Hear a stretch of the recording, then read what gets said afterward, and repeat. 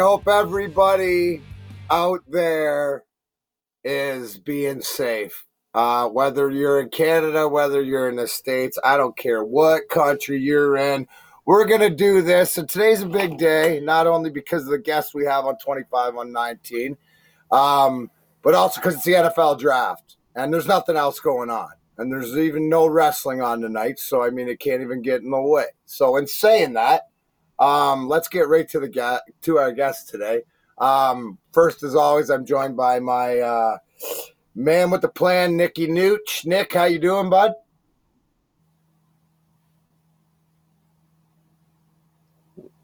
Nicholas. Nick's MIA. All right, no worries. Hey, then here comes the guest. All you Letterkenny problem fans, last week or a couple of weeks ago, we had Nathan Dales, who plays Daryl, or better referred to on Letterkenny problems as Derry. And as continuing this, we've had this guy on Grind Time with Darren McCarty before. He spent a lot of time. He's got some Michigan. He's born in Canada, but he's got Michigan roots because he knows that Kalamazoo area as a young man, and he was shaped, and that's why his sense of humor and his hockey prowess in Letterkenny shows off. Anyways, proud to say a buddy of mine, and actually I know his dad real well. Hope he's doing good. Give it up, boys, for Dylan Playfair. You know him as Riley on Letterkenny Problems. Oh, bro, check you out. Look yeah, at you. buddy. Nick, you better get on here soon, bud, because he's wearing a Grind Time shirt. Now, you know that kissing ass is that's no worries, dude. That is number one. You're a true blue Canadian. So, first, love the shirt. Where are you? What have you been doing? I'm in Vancouver. How you been holding up? And just give everybody out there give everybody out there an update on life of a TV show star during the quarantine. Yeah, buddy. Well, we actually you were the last squad we saw before we had to do the mad dash back to Canada. Our last show was at the Masonic Temple Hall there in Detroit, which was an absolute fucking banger. I think I speak on behalf of the whole cast and anyone in the audience when I say it was a special show. But we left Detroit that night, and then we buzzed up to Buffalo. I got some family out there. My Uncle Larry played for the Sabres, and him and his family are still out there. So I had a bite to eat with my cousins. Uncle Larry was a savage, by the way. Okay, Uncle Larry Playfair. All you hockey fans out there, sorry to interrupt you, bro, but let people know because they look up Larry Playfair. And there's certain guys, when I do the slapstick comedy, my slapstick comedy show and stuff like this, I tell everybody the difference between, a guy that you sort of like to fight, and I use Marty McSorley as an example, because Marty McSorley is a guy that would he could fight for like an hour, right? Like he was like the duration. Yeah, he'd be like Ric Flair. Right? Like a little bit dirty, but not going to really overpower you.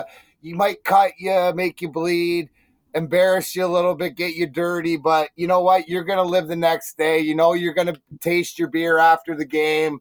You're not going to have problems macking on any chicks or anything like that. Now, as opposed to that, there's always the yin and the yang and the opposite.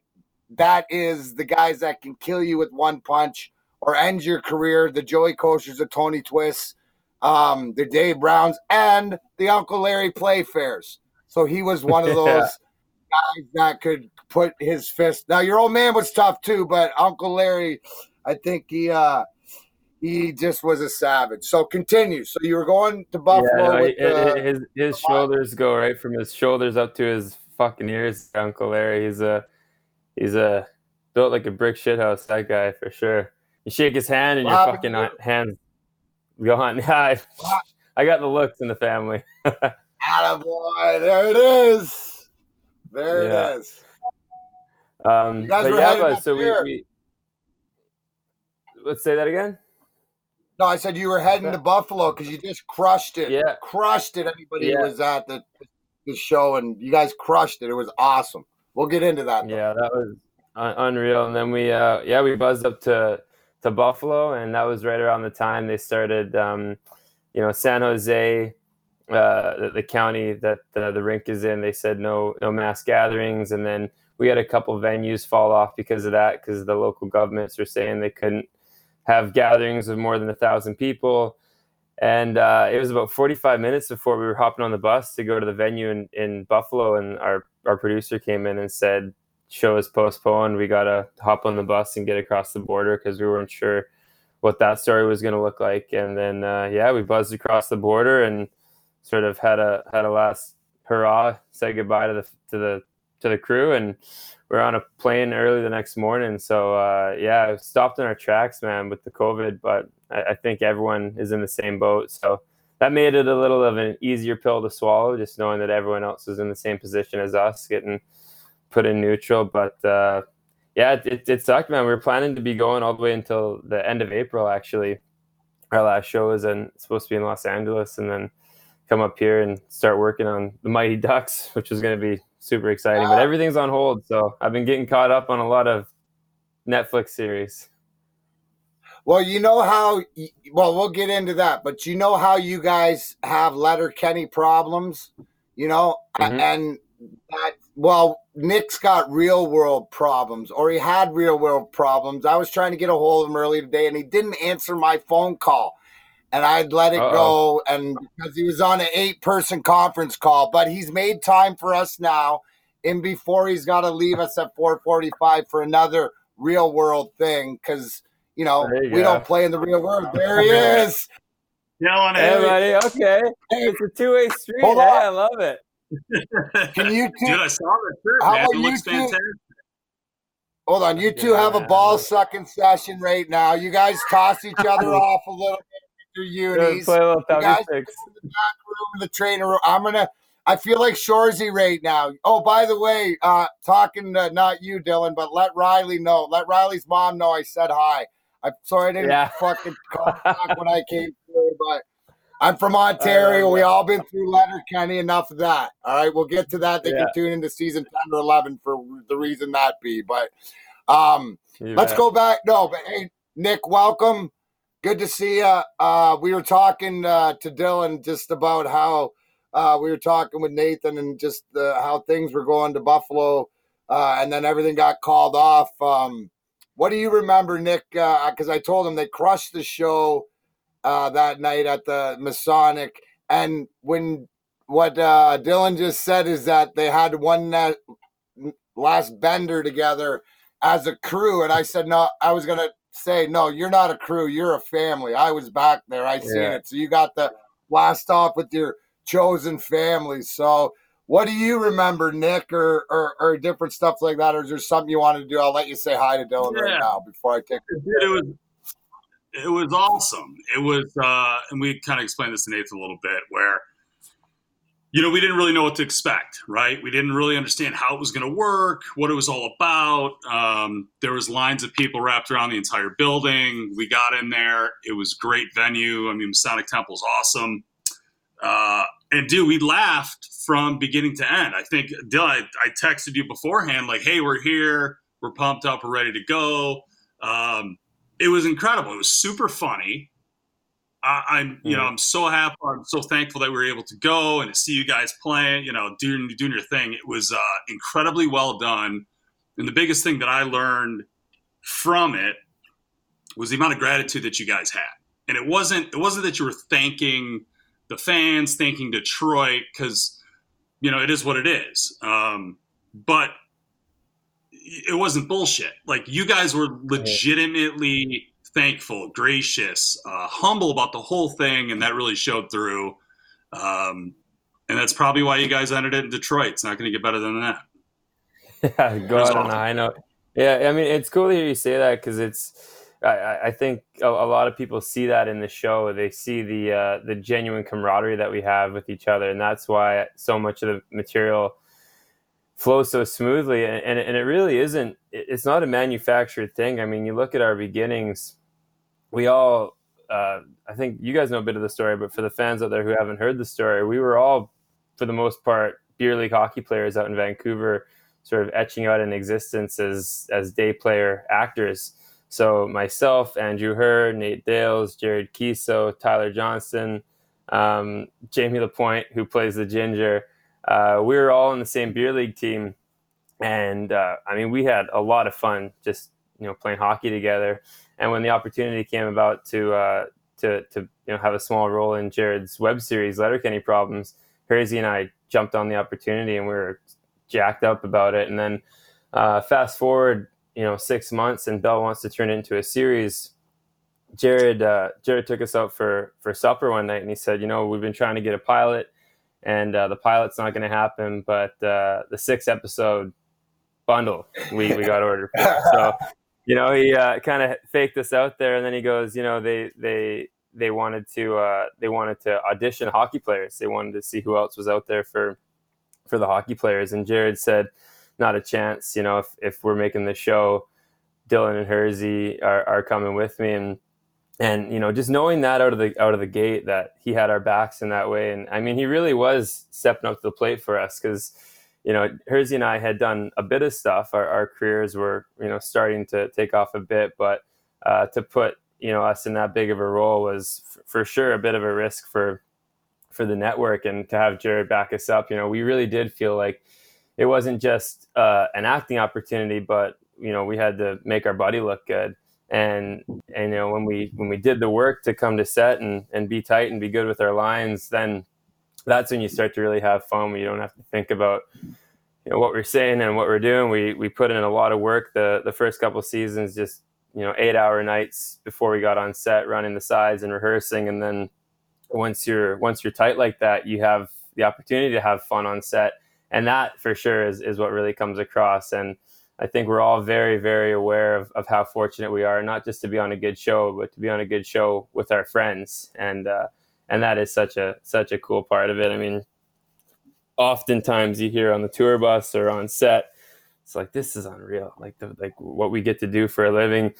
I mean, I'm sure, I think anyone who's done something that's, difficult to do, whether it's being a professional athlete or a musician or an actor, you have to have those moments where you sit back and go, this is neat. Because if you have your blinders on, it happens fast, right? And you don't want to look up at the end of it and go, fuck, I never took time to sit back and appreciate it. And Jared is really good about that. At the end of every show, we had a group hug, and that wasn't to show the fans, this is a presentation to our camaraderie. It was because Jared, he goes, I want to make sure that we're getting all the fucking juice out of this, because this is cool. These are special moments, and we should, take time, the beginning and the end of every show, to just sit in it and just realize, what we have here is special. And, I think the fans see that and they appreciate it, because they feel like they're in on it with us. This sense of humor is so unique. There's so few shows like Letterkenny. So the fans feel something connected to it. And when they see that we're plugged into that same energy, I think it goes a long way. And it's just taking that second to go, fuck, this is cool. We're lucky. And I think that's really important to do in whatever venture you're engaged in, is just take the time to go, hey, if this is special, and recognize it. You know what? You nailed so many things in that statement there of why you are all successful, and why maybe this is sort of the, catapult of, as you all individually, whatever you has in your future, with you were able to do for all the, kids out there. Like Nick would know that, Nick will know this and all this, but you were able to branch off because of this into Descendants 3, which is a Disney, which is a dancing, which is something that isn't Letterkenny. You mentioned you're gonna be a role in the Mighty Ducks and stuff, but the thing you nailed was what I always preach. It took me a long time to realize that the destination's an oasis, because you're a human being and you always want more. You always you want it, so you get goals and you enjoy the journey.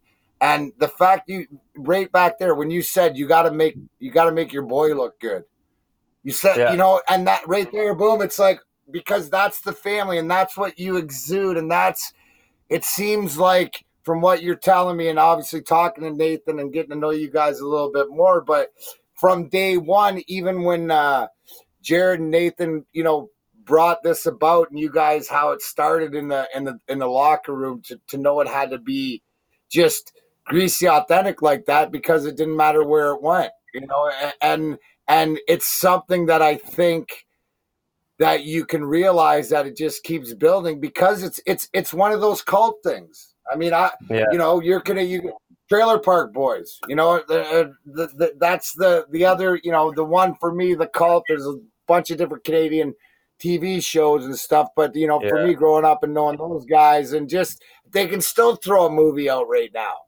It's almost 30 years later and stuff, because everybody knows Bubbles, Ricky, and Julie, and just like they know. Yeah. They know what a big slut your mom, you and Jonesy's moms are. So, I mean, it's like, everybody knows. But talk about, so you mentioned about, how it came about, and where Jared said, Jared Keeso, who's the creator who plays Wayne, wanted it to be you guys. So when you start at the beginning, because you guys had started acting and you get this chance, what's it like?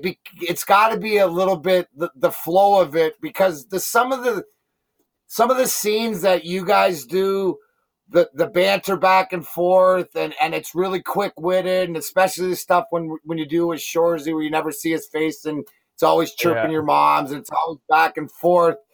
How do you is it easier is it like some sort of learned thing, because it seems second nature? To the point where you guys fuck with each other. Because in the live show, I could see everybody trying to fuck with each other, because you're so. It's not like you're bored, but you're so on your game that you try to make everybody else laugh. And I know, at the end when Coach comes out, but talk about that, because and then it's enabled you. So speak about the confidence for Dylan Playfair as an actor, or what. Maybe it's this role as Riley has shown you. I mean, I think it's like anything, and I've beaten the hockey analogies to death, but it truly is what I know. Like you said at the beginning, I mean, my dad's been in the game since way before I was born. I mean, he drafted me as 18. He's still a coach. So my whole life analogies were hockey analogies. And I think of it like, when you're first learning to shoot the puck, when you're 6 years old and you first raise the puck off the ice, you're focused on that. That's all you're focused on.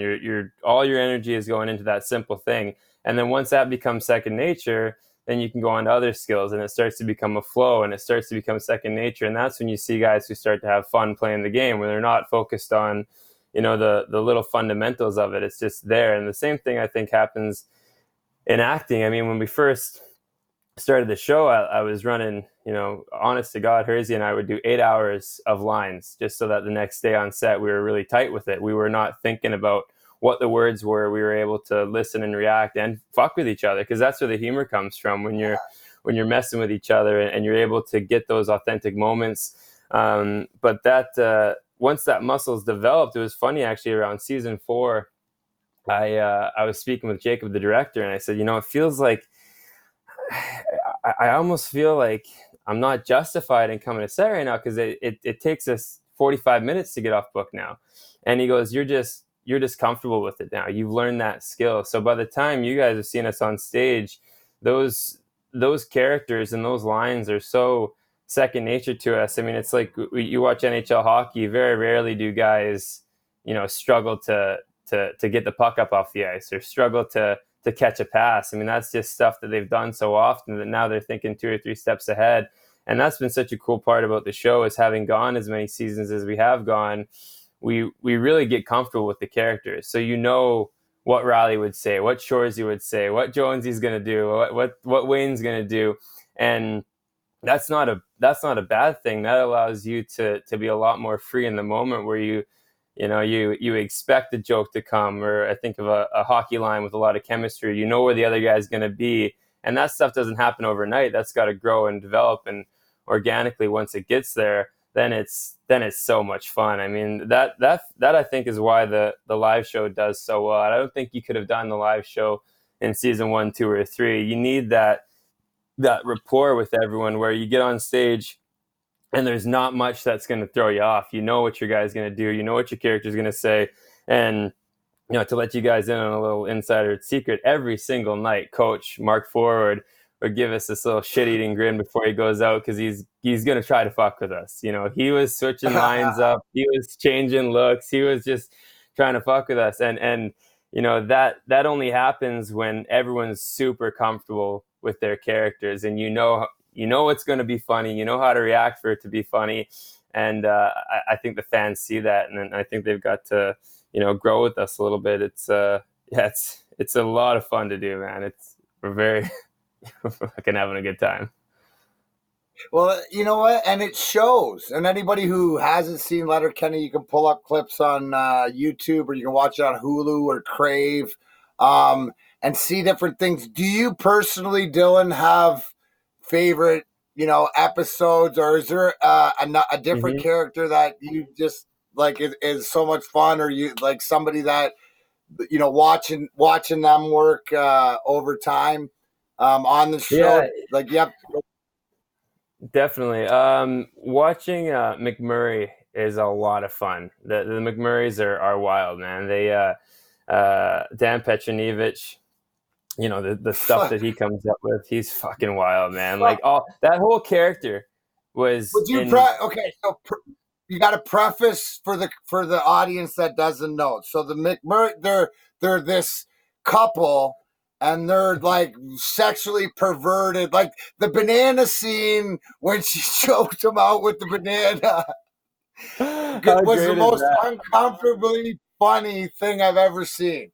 Like that was like cinematic the way he did it, and it's like when you don't know if it's the real life dude or he's playing the character. Like, can you explain that just for Nick and I? Oh man, that guy is such a riot. Because Dan as a person is a character, Dan Petronievich by himself is like never a dull moment. Then you mix in the zaniness of his character. I mean, his character is hornier than a 5-headed billy goat. Him and his wife, they just want to screw everything with legs. You don't even have to have legs, actually, truth be told. I think they'll. The list of things they won't have sex with is shorter than the things they will, in the show at least. And then you add that to their impulsiveness. I mean, we were on set for that, and Jacob's really known for letting scenes run, because he thinks comedy comes out of letting the guys sort of sit in the moment. And fucking he had that banana down his throat for probably 15 seconds before McMurray turned into Dan, and he goes, "Fuck, that was pretty far in, eh?" That's pretty good. Oh man, but yeah, no, the amount of laughs we have on that set is fucking wild.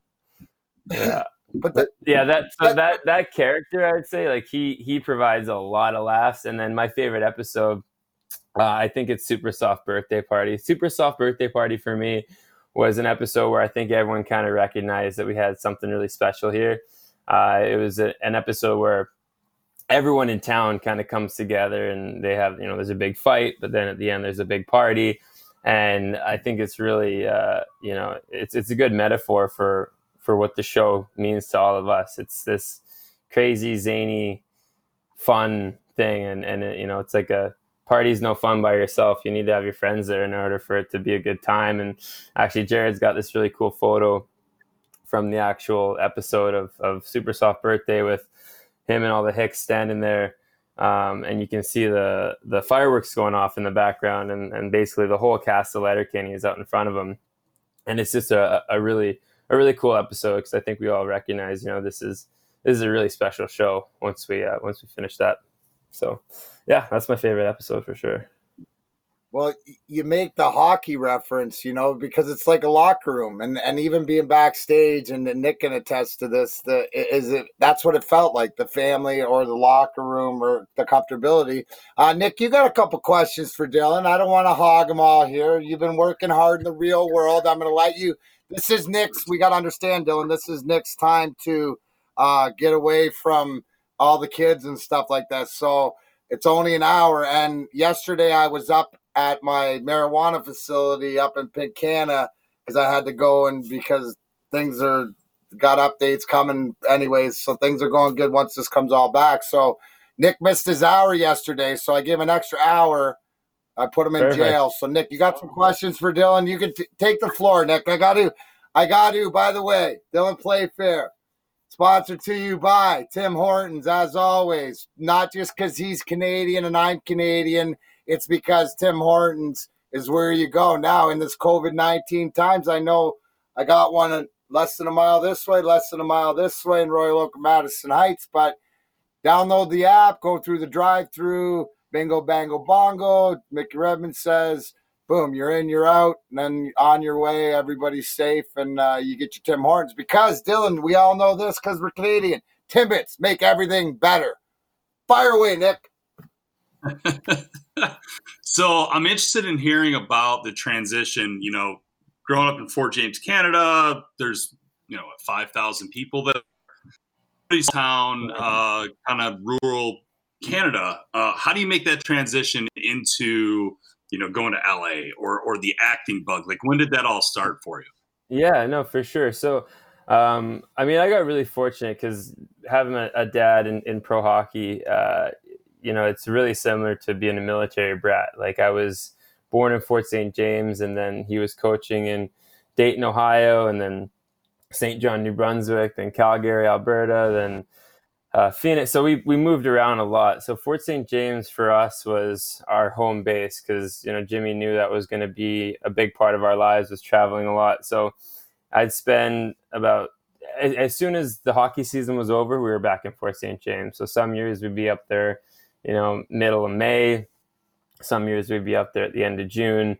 And then we'd stay right up until, at training camp started. So it was awesome. I got to really double dip on the childhood of having a small town experience and then a big city experience. And, having a dad in the NHL always sort of instilled this desire in me to do something special. Because I thought, my dad, it's funny, it's a line in the show. They say, do what you love and you'll never work a day in your life. But that was legitimately something my dad told me all the time as a kid growing up. Because, being a hockey coach, it's as much work as it is, it's a fun job. I mean, you're doing something that I think a lot of people would like to do and not many people get to do. So when it came time for me to, pursue my hockey career, I knew I wanted to play pro. And then after, I knew I wanted to get into film. So my game plan was to play until I retired, which is, generally sometime in your 30s, and then go to school. It's funny that in pro sports in your 30s, you're getting old, whereas in, the rest of the world, you're still a spring chicken at 30. So 19 rolls around, I'm playing junior hockey in Merritt, British Columbia, and just loved the game, loved getting gritty, loved grinding, but I didn't think I was going to the NHL. And after, I think we talked about this last time on your podcast, there had a 1 assist, 0 goal rookie season really shed the light of reality on me in a big way. And I just had a bit of an epiphany. I was watching Friday Night Lights with Taylor Kitsch, and he'd played in the same league as I did. And I really went full tilt poker into it. I thought, if I'm going to do this, I'm going to do this full blast. I'm not going to have any other backup plans. I'm going to Vancouver, and I'm not stopping until I make it work. So I loaded up my vehicle and drove from Merritt to Vancouver and lived with Sylvan Harper's parents, who were location managers at the time, and really just applied all the stuff that I learned in hockey to acting. I asked around, I found out, what acting classes to go to, got in on a beer league team through being on set, actually, like emptying garbage cans literally was my job on movie sets. And I just asked the guys on set if there was any hockey teams with actors on it. And there was, sure enough. And that was the Trappers. I got introduced to Ryan McDonald and Jerry Kiso. And he was sort of my first into the industry. Cause I told him, like, I don't have the slightest idea as to how to start this, but I want to know, I want to find out how. So I was Googling, watching YouTube videos. But I think I was getting into it because I wanted to perform. I wanted to be on set. I always enjoyed being sort of the clown in the dressing room, and I love telling stories. I love telling jokes. And I think the small town work ethic in me that was instilled from living in Fort St. James and working in sawmills, mixed with the people skills of living in a big city. Because when you're from a small town, you don't interact with a ton. You interact with a lot of people, but it's the same people and over again. So you kind of get a little bit of an insular circle of people. Whereas when you're in a big city and you're moving all the time, I mean, my brothers and I moved 8 times as kids. We moved a lot.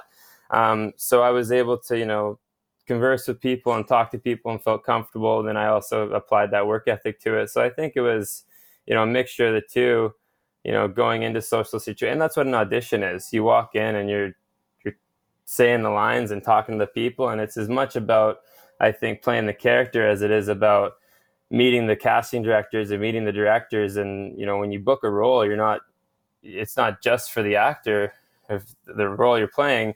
You're working with these people for 2 months, 6 months, 9 seasons. You never know how long it's going to be. So you want to be able to not just play the role well, but you want to be someone who, people want to be around on a daily basis, and all that shit, all that stuff comes from hockey. So, I think they both complemented each other. And, once you realize that pretty much everyone in the industry is coming from a similar background, a lot of small town people get into acting, and it's just, staying in it for the right reasons. If you're in acting to be famous, you're going to have a very, very hard time, and it's going to leave you feeling gutted and empty. But if you're in it because you love it, then it's a lot more fun, a lot easier.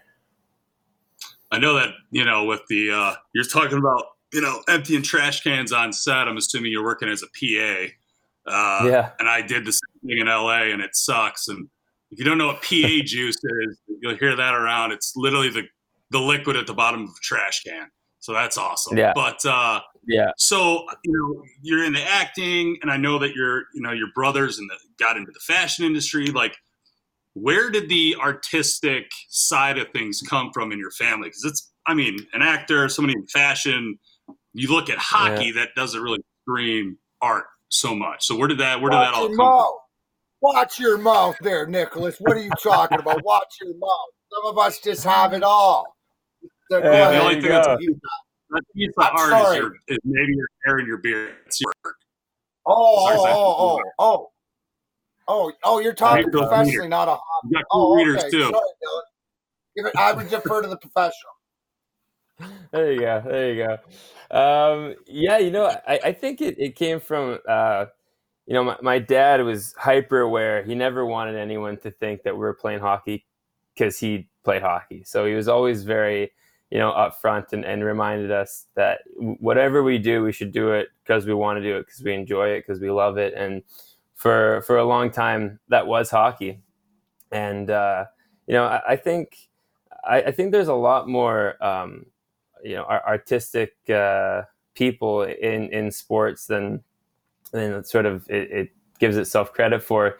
You see, Chad Brownlee. I mean, Darren's a musician. You got Taylor Kitsch, who played hockey, and now he became one of my idols in terms of lighting a path for me to follow. So I think it's just not being nervous of failing and looking stupid at the beginning of it, because when you have a hockey team, you do have to present a tough exterior, and I think the softer side only really comes out in the dressing room with the guys, but it's very insular. You're not really, hockey's a different sport in the way that hockey players historically aren't flashy, they're not loud, they're not really opening up to media. I mean, that's why so much of the stuff that we've done is it's funny. You get the hockey stock answers, got to get pucks deep, get pucks to net, win some hockey games, stick to the systems. They have these stock answers, but then you see shit like,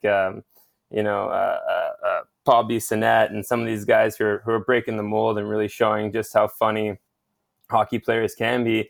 And I think it was, less about, coming out and saying, hey, this is what I'm into, I'm artistic, and more my dad being like, fuck it, do it. If you want to do it, just do it. If you want to play hockey, just do it. If you want to act, just do it. If you think you're funny, then, just be funny and don't worry about what other people think or say. So yeah, it wasn't nearly as big of a transition, I think, as a lot of people assume coming from that hockey family, because I never had the overbearing father present saying you're going to play hockey, you're going to do this, you're going to, this is your path. He was very, very much like, whatever you do, you're going to work hard at it. I'm not going to have a lazy kid, but whatever you do, you're going to like it. I'm not going to force you to do something you don't want to do. So yeah, it was pretty easy. It was an easy transition. I was fortunate in that sense. I love it though. I love that full tilt. I caught the full tilt poker fucking comment too. We go full tilt on it because you fucking put your eggs in one basket and watch that basket. Don't let anyone tip it over. Like, why have a plan B? Listen, it had to go back to Jonesy's freaking poker shades, his poker star shades that he had on in the first season.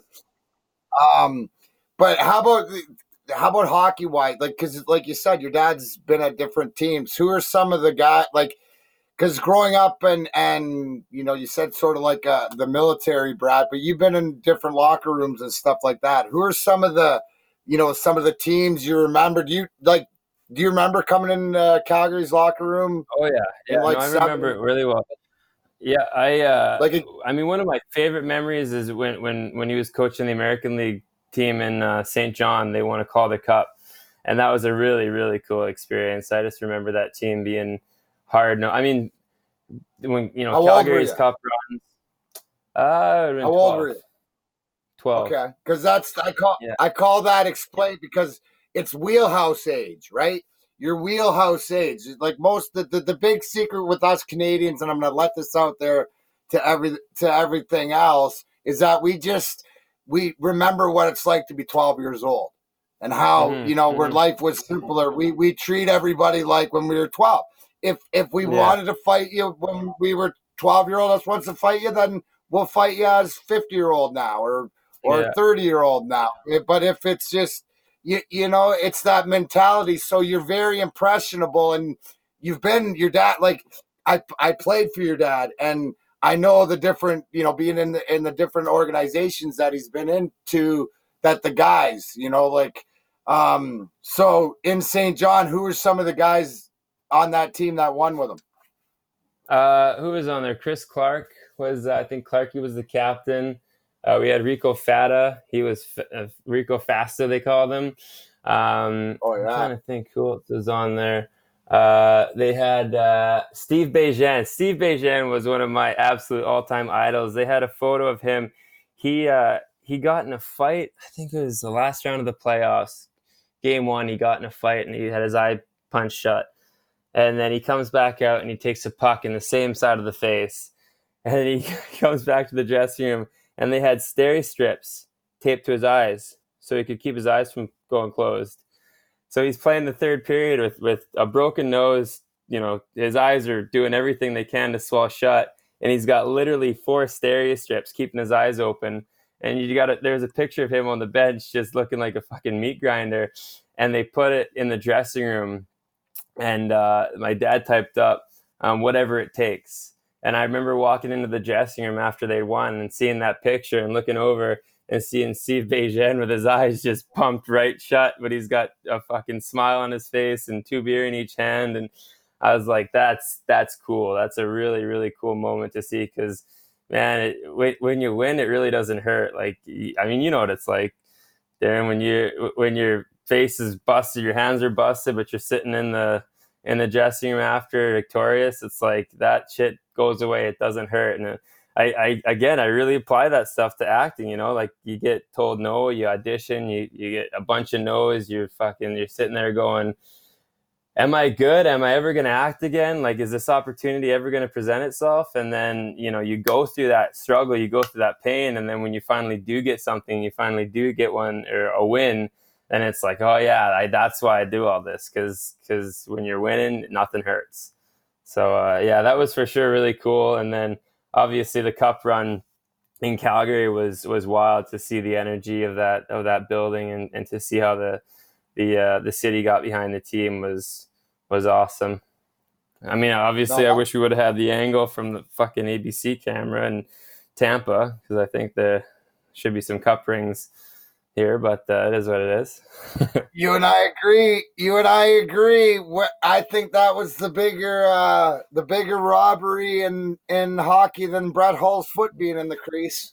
Oh, man, and that was another one too, because my uncle was with because my dad was with Dallas's organization and Larry was with the Buffalo alumni, so we were on the other side of the fence. We were, go Dallas, and then we had Karma came back a couple of years later.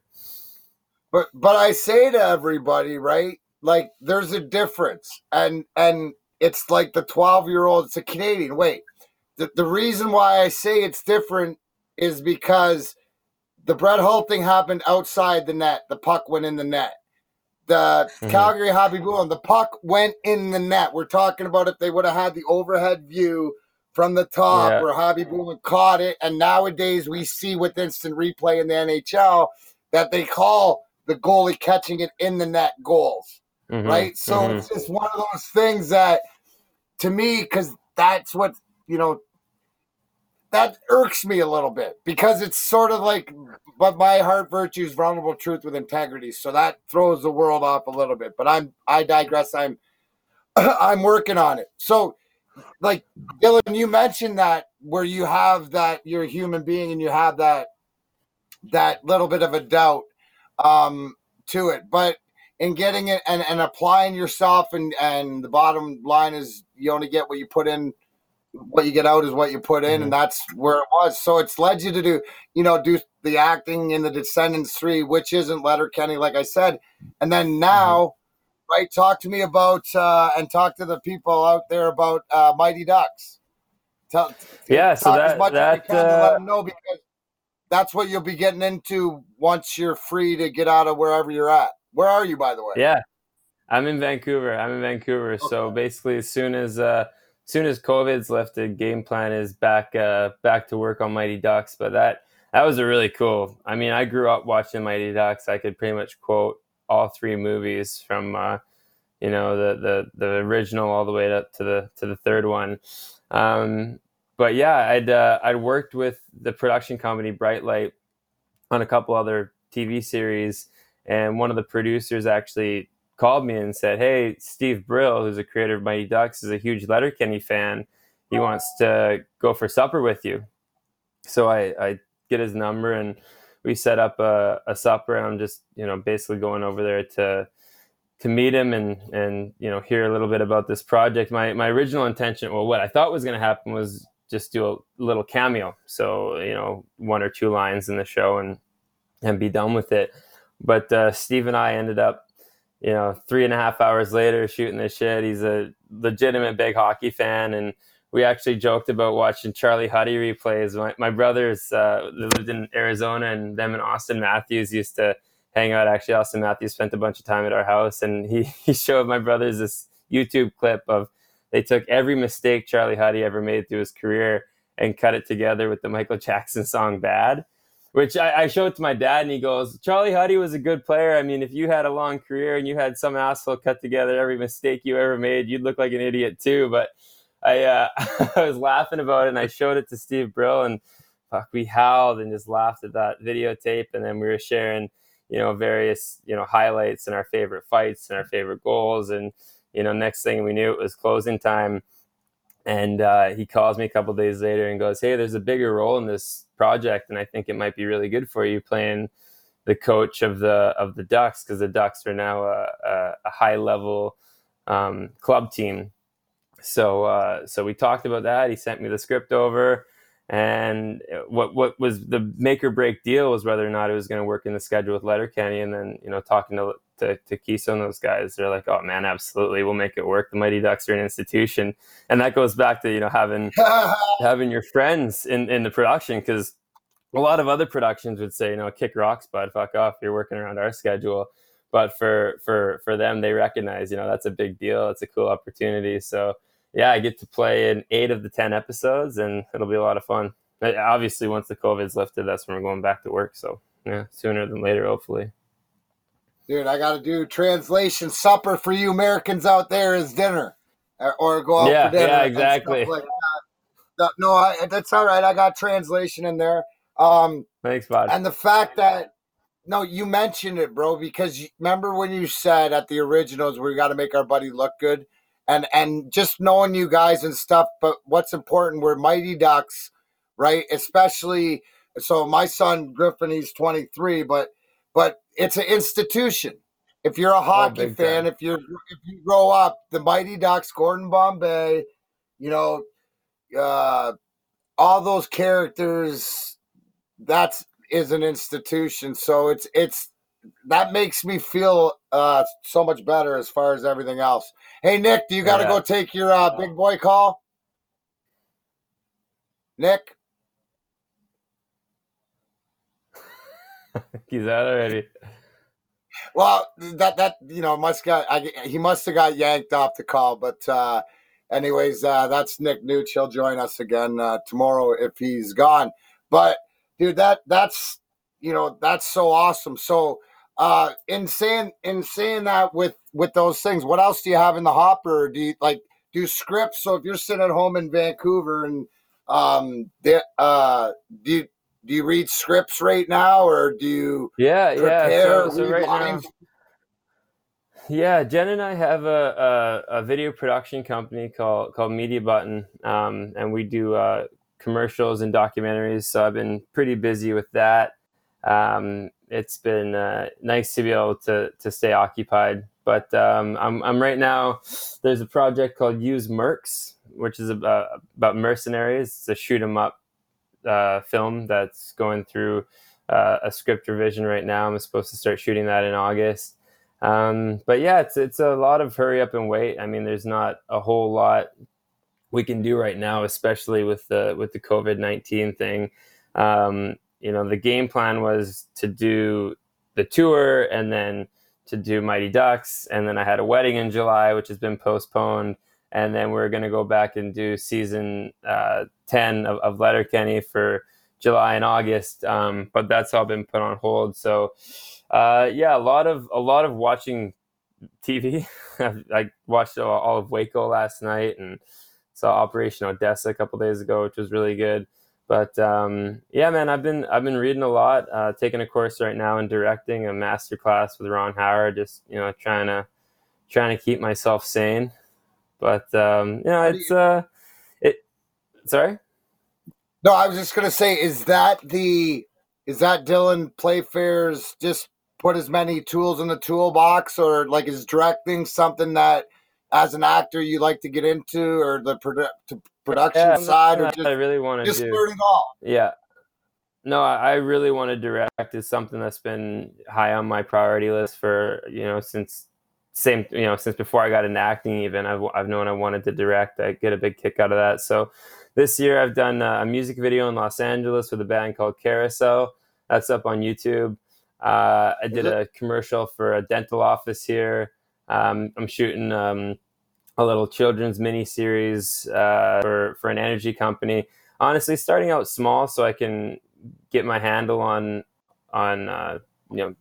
the angles and directing, and what I'm able to do right now with the crew sizes, because our company has 2 or 3 crew members and we shoot it's called skeleton crew. There's not very many people, so we're still able to do that with the social distancing restrictions. So I'm doing that for now, and then I'm gonna end up shadowing Jacob, our director, for next season of Letterkenny. I'm gonna go out early and just watch his process, but it's absolutely something I'm gonna do. It's just I'm in a lucky position right now. I don't need to rush into it. I got Letterkenny going for a while. I got Mighty Ducks. I'm working on movies, and I think the more you're on set as an actor, paying attention to the directors, it's an education in and of itself. So it's absolutely something I want to do. It's something I really enjoy, and it's something that's going to happen when the time is right. No, I love your game plan, and everything that you've talked about to get where you've gotten. One of the things you mentioned earlier is that you were going to try to be a hockey player, but you knew you always wanted to get into acting, which I tell everybody, it's okay to have a bunch of different dreams to do, but the bottom line, it's what you put in to get out. And I had to learn the hard way as far as have one thing, if I went back and, as my hockey career was here and maybe had one or two little things instead of making things bigger, but you can grow into it. And I love the fact that it's internal, right? You ingest back in, and it's talking about, where are you going to learn a lot of your chops? Well, I'm going to take a master class. I'm going to read some stuff, but then I'm just going to hang out on the set. And the way that it goes back, that makes me, that's for people out there watching 25 on 19 or grind time or whatever you're seeing, is that, hey, these are the people behind the scenes of maybe some of the stuff that you love. And it's great where we can learn so many different things. And I'm so excited, for you just to watch whatever it is that you do, because I know you're going to put the work into it. Now, for sure. And if go ahead. I was just going to say, if I had, if I could give any advice to people, because, I think an important thing to remember about any endeavor is, if you're genuinely interested in something and you find someone who knows about that thing, whatever it is, 99.9% of the time, people want to share their passion with you. Whether it's, if you want to be a mechanic and you apprentice with someone who knows mechanics, and you're genuinely interested in it, and you ask real questions, and they can see that you really give a shit, that's when you really start to learn. Because people, if they're passionate about it, they get excited when they see someone else passionate about it. And that's what I've learned, as I get into directing, is I haven't had a single mentor say no. And I asked Jacob last season, I said, could I come out and watch your process? I really want to start directing. He was thrilled about it. He's like, yeah, absolutely. I've reached out to producers and directors and writers, and when you're seeking information from people who have been through the steps to get to where they are, they're excited to do it. They want to know. They want to help you. They want to see you, succeed, because then that's a part of their legacy going on. And that's what I found to be, such a huge part, and a great piece of advice, which was, don't be afraid to ask questions. People want you to ask them questions. They want to share their passion with you. So anyone out there listening, if there's something that you want to do, don't be afraid to reach out to someone who's done it or who's doing it and ask for advice, because, they can sense that genuine interest. And I mean, shit, the worst thing that happens is they say no, and then you're exactly where you are right now. Best case scenario, you learned a bunch of stuff you didn't know before. I love it, kid. You know what? I love it, and it goes to show, because I know your parents and everything. It's like, the one thing is, I can hear it coming out of your dad's mouth. I don't care what you are, but you're not going to be lazy. So that's what I was gonna say. I want to ask you that. What was it like playing for Jimmy? I always get the I think I get a lot of the edited versions, but how was that? Was he a hard driver or what? No, not really. Like, your dad has obviously, and I got him when he got his first shot as a coach, and sort of where I was, it doesn't really count. But your dad will tell you straight. Honesty is your dad's greatest ability, and it's cool to see your dad fly off the hinge a few times, because he can put a bunch of swear words together. You should have him a cameo for Letterkenny telling somebody off, because he can get red-faced and tell you, and he's got the anybody who knows Jim, passion. He calls it passion. He does have the passion, bro. You can feel the passion no matter what it is. So I can understand you growing up the way it is and stuff. Quickly, I gotta ask you, because it's NFL draft. Do you have a favorite NFL football team? Do you follow the NFL? I'd be up over my head in deep water if I started trying to talk shop NFL. I'm paying close attention to the NHL these days, but I mean, in Vancouver, we're all kind of Seahawks fans. So there you go. I love it, though.